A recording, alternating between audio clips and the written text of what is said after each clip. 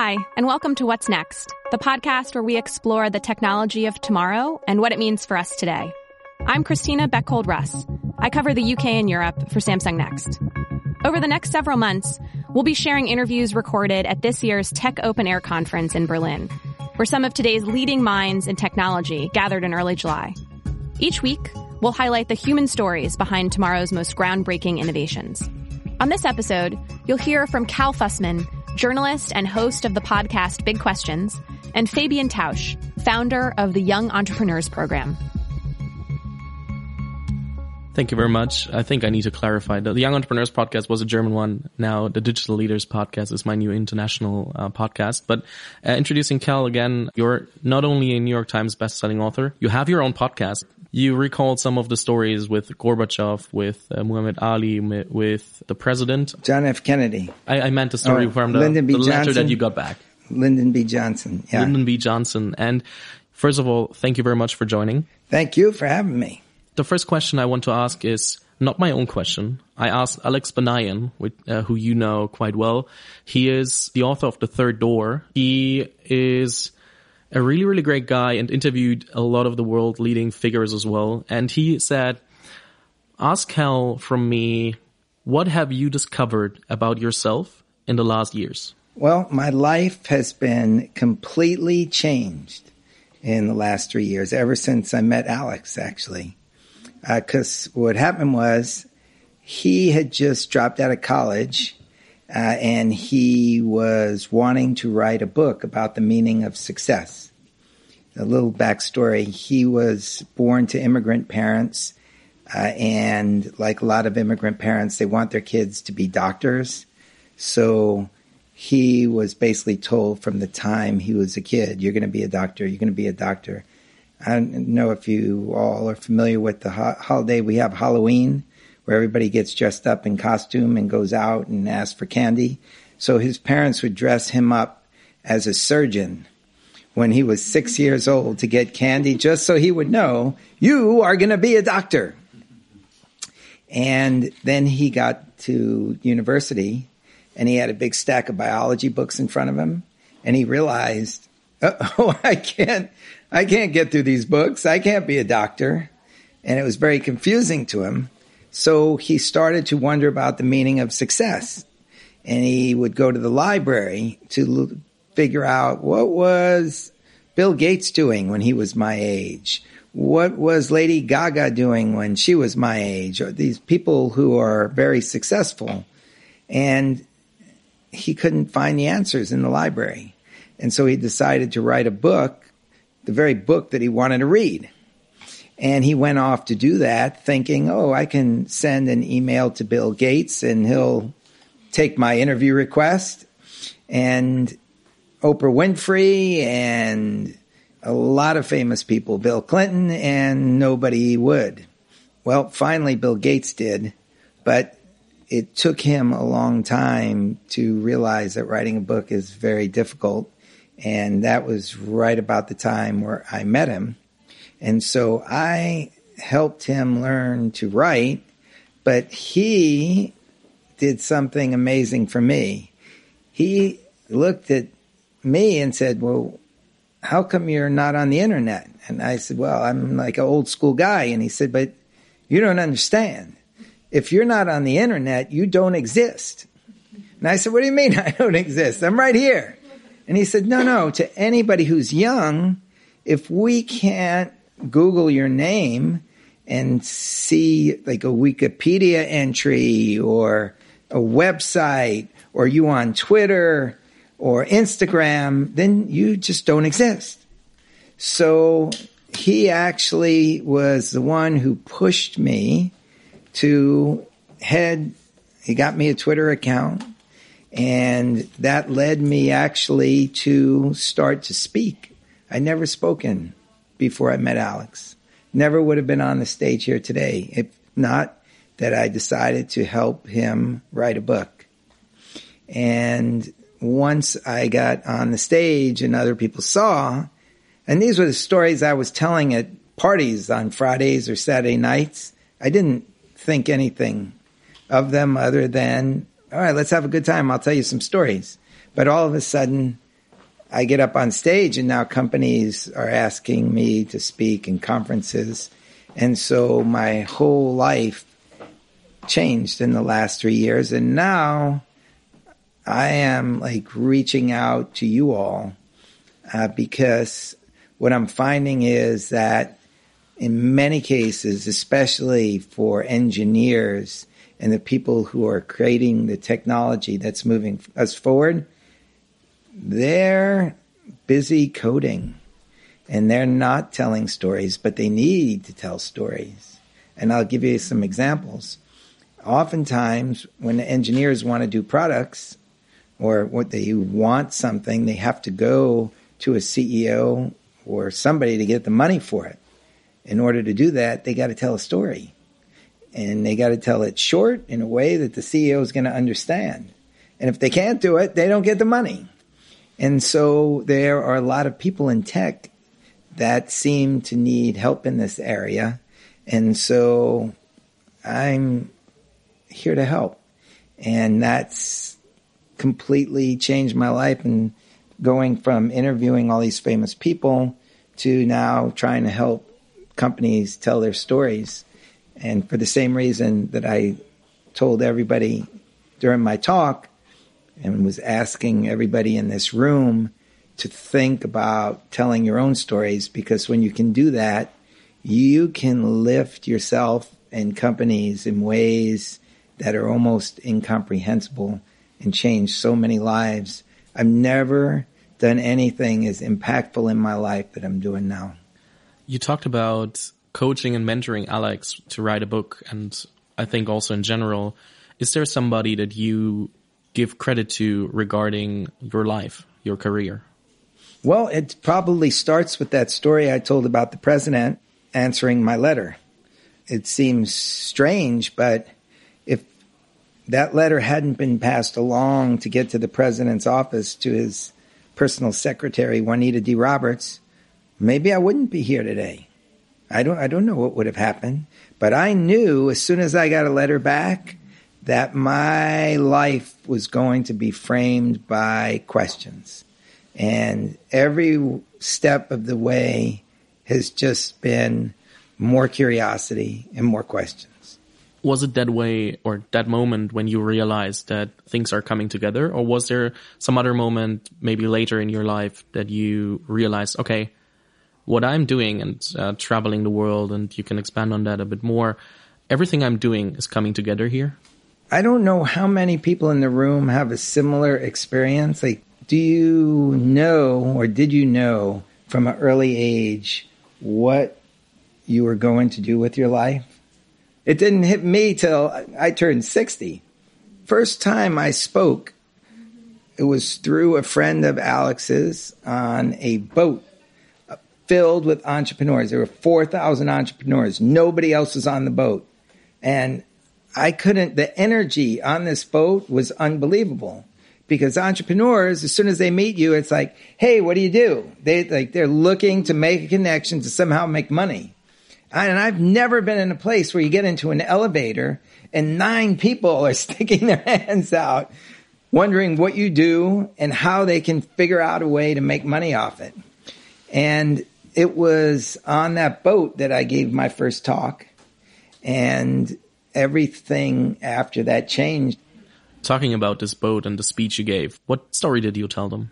Well, 2 young women came to me and said, like, Cal, you got to help us, because we just started this company and we try to hire the right people and we're just not bringing the right people in. They don't share our passion. What questions can we ask to find out how passionate they are so that we know we should hire them? I said, oh, that's easy. So just ask the Dr. Dre question. And they said, like, Dr. Dre question? I said, yeah. When I was interviewing Dr. Dre, I once asked him, what's the longest you have ever gone working on a project without sleep? And he said, oh, wow, that's when I'm deep into a project, I don't even think about sleep. I can't bear to lose a moment because something creative might be there that will never appear again. And so I think he told me it was something like 70 hours or whatever. And I said, just ask that question. Now, you don't need the person to respond like Dr. Dre, but the answer is going to give you a clue into who the person is. If the person says, well, I always get 8 hours sleep a day, maybe that's good for an accountant, but you might not find the same passion that you're looking for. You're looking for somebody who's stayed awake for a while and just was driven to do something that they really cared about. And so that's when I started to discover that people in business could use better questions. And it was after that that I discovered how deeply companies needed their stories told. What key components would you say make a good story? One of the most confusing things to a company, if it tries to make itself the hero of the story, because it can't be the hero of its own story because the hero is vulnerable. So the company has to look for other ways to tell the story. Maybe it's the customer who's vulnerable and is trying to figure something out in life and is moving through obstacles and not getting very far.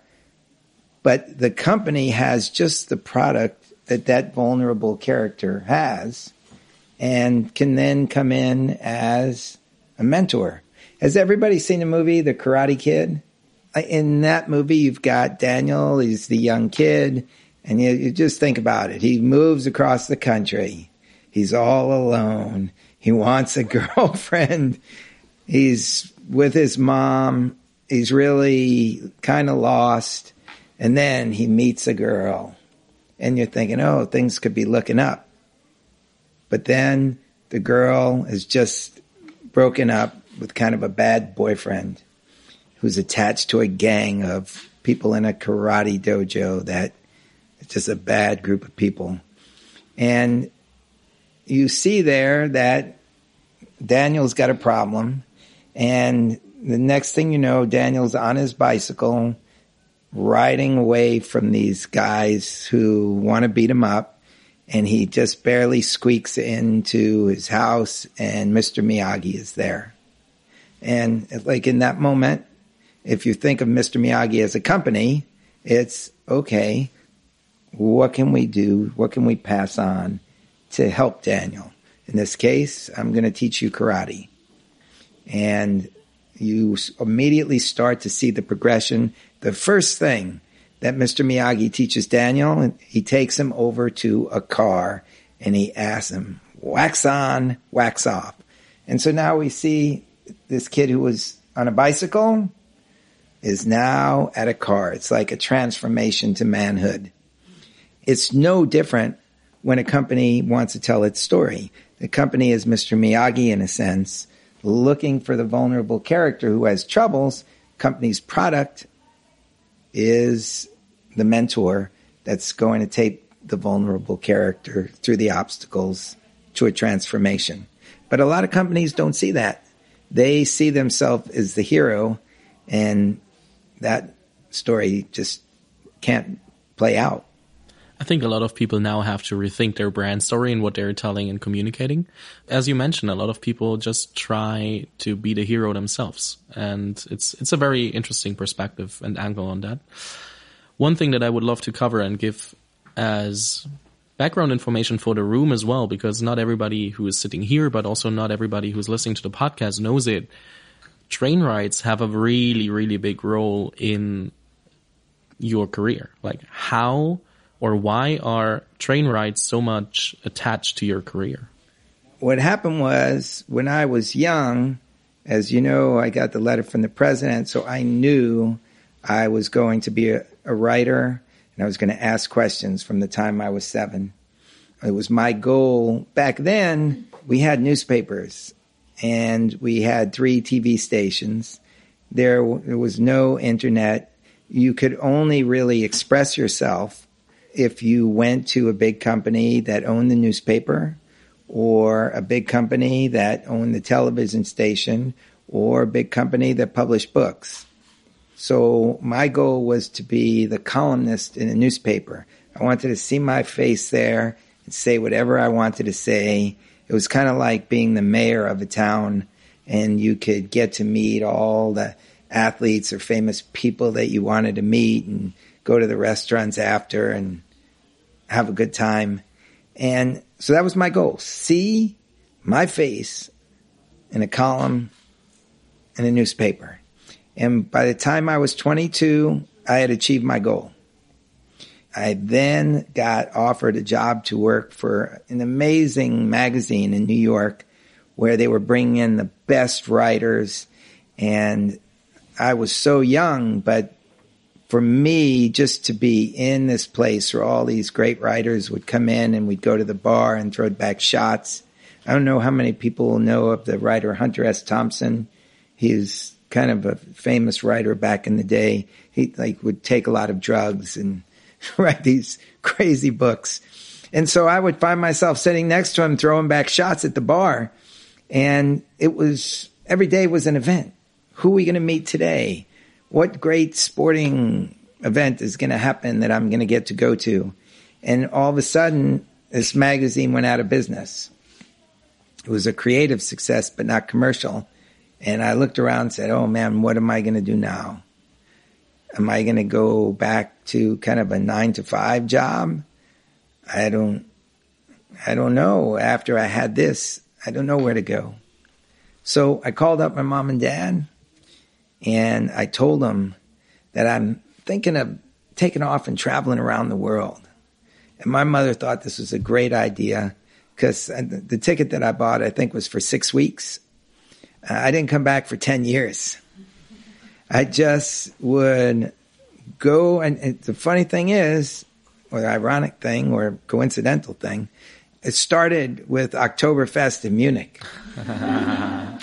That opened the door. And I had very little money. And so the guy that I met at Oktoberfest is a friend of mine. He told me that he had just been through Italy. He had also worked for the same magazine, so it went out of business. And not only that, but he was in a bad marriage, so he wanted to get away. And I don't know what happened, but he went to Italy, and he walked up to the train station, and he just asked for the next ticket. Whatever bus is going out, just that's what I want. And it took him to a place he didn't even know where it was, and he just got out, and he started walking. And a crazy guy picked him up and brought him into town, and he spent a week there. The whole town just took him in. It was a real little town in Italy. And so after he had this experience in a little town called Castel Viscardo, he came back to Munich and said, you got to come with me to Castel Viscardo. You know, it was like, we went to Castel Viscardo, and as we're coming in, his name was Gary. Like, the whole town just started going crazy, like, Gotti! Gotti! And everywhere we went, there was just drinks came out and pasta and bread. And I said, man, I got to do this too. And so Gary went back to the States, but I kept the same strategy. I would just get on trains and buses and look for empty seats. And I started to get good at understanding which seats to sit in based on the people who would be sitting next to me, because I had very little money, and basically I knew, or I got to choose just one of those seats, and because once I sit down, a conversation's going to start, and once a conversation starts and moves along, and we get to the last stop, basically I need that person to invite me home. Because otherwise I had no money to stay in hotels or pay for food. And I got great at having people invite me home. And then after a while, once I got into somebody's home, they would invite their family and their friends and their distant relatives over, and then those people would invite me to their homes.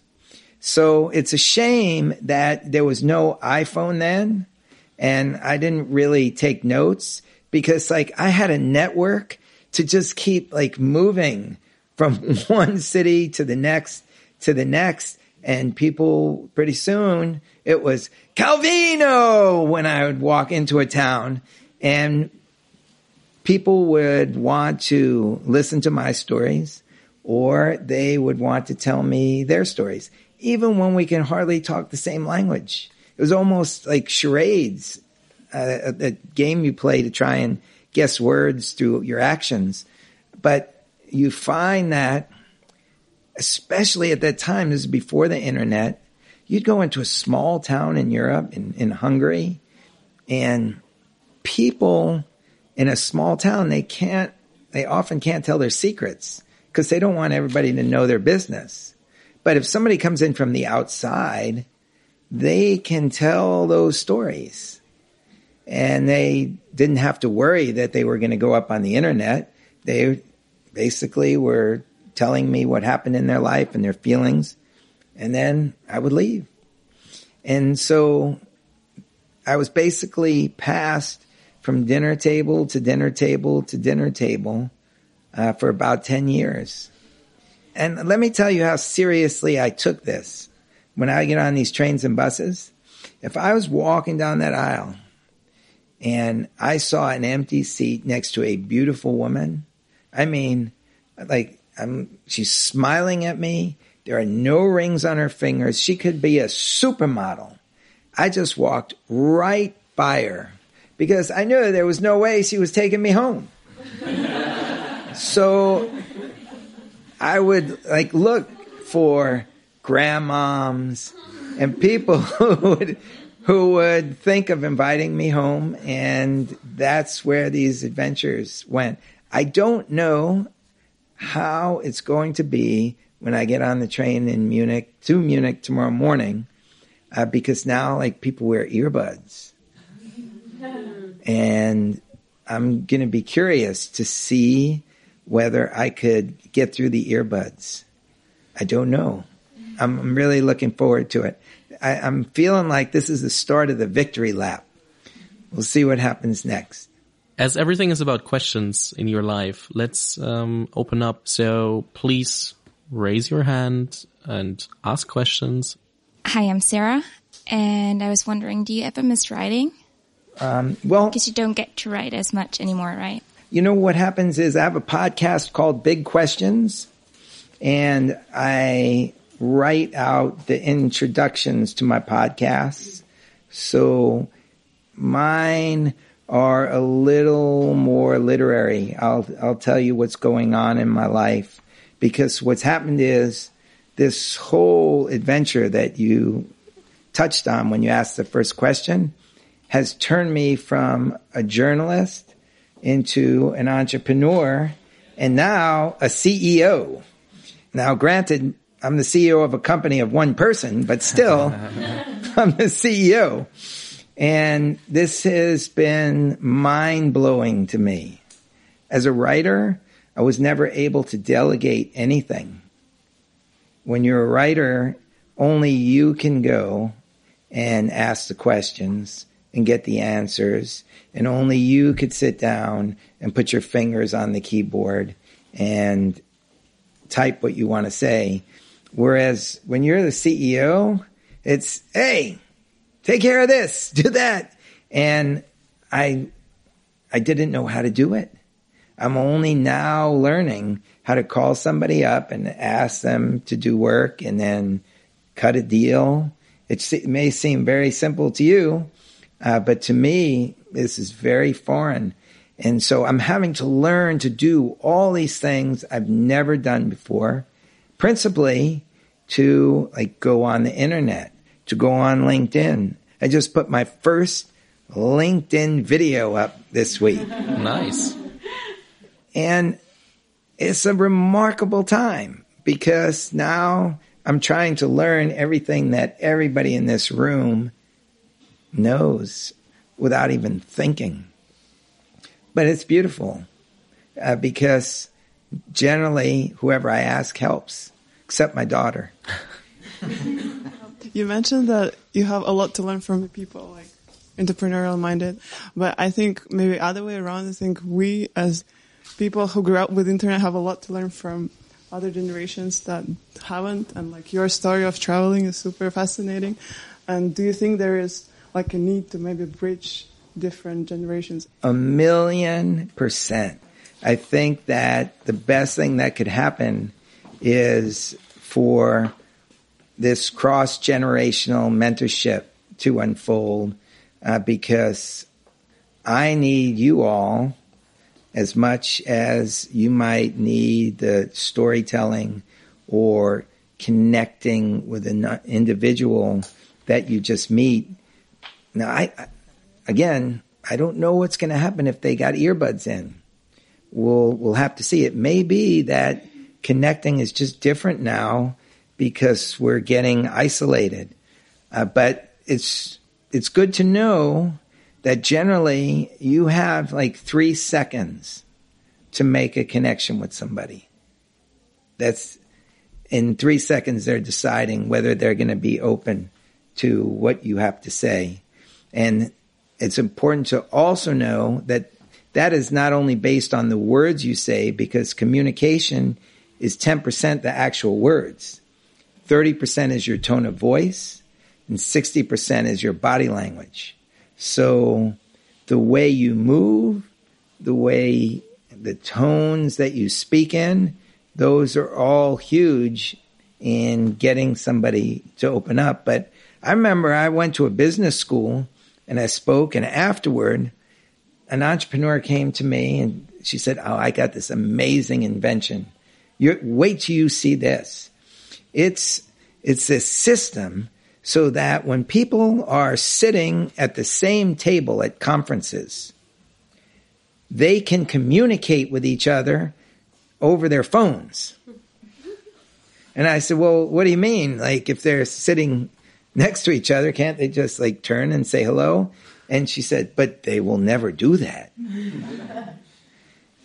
This will allow them to communicate, and then after they go back and forth for a few minutes, then they might be able to turn to each other and say something. And then that's when I started saying, all right, I got to take a journey into this new world, because it's hard for me to understand the world that you're living in. And I'm diving into the internet now to understand it. And I think it would be great for young people to dive back in my direction and to see what they could take. And it can start with just being at a family meal. And instead of going in to say the same things, going in with a question that's never been asked at the table and seeing where it leads. You might be shocked. Thank you for all the time that you brought with you and all the stories that I think everybody loved hearing here. And if you want to listen to more of Cal's interviews and stories, then you should definitely check out the podcast you mentioned already, Big Questions with Cal Fussman. And thanks for joining. Thank you.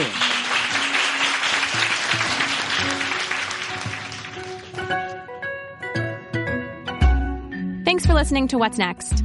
We're currently releasing a new episode every week from this year's Tech Open Air conference in Berlin. Be sure to subscribe, rate, and review. Just search for What's Next on your app of choice or go to samsungnext.com/podcast. I'm your host, Christina Beckhold-Russ. This episode of What's Next was produced by Rachel King, Laura Flynn, and Eliza Lambert, with Claire Mullen as sound engineer for Pod People. If you have questions or suggestions, we would love to hear from you. Get in touch on Twitter @SamsungNext or send us an email, podcast@samsungnext.com. Cheers.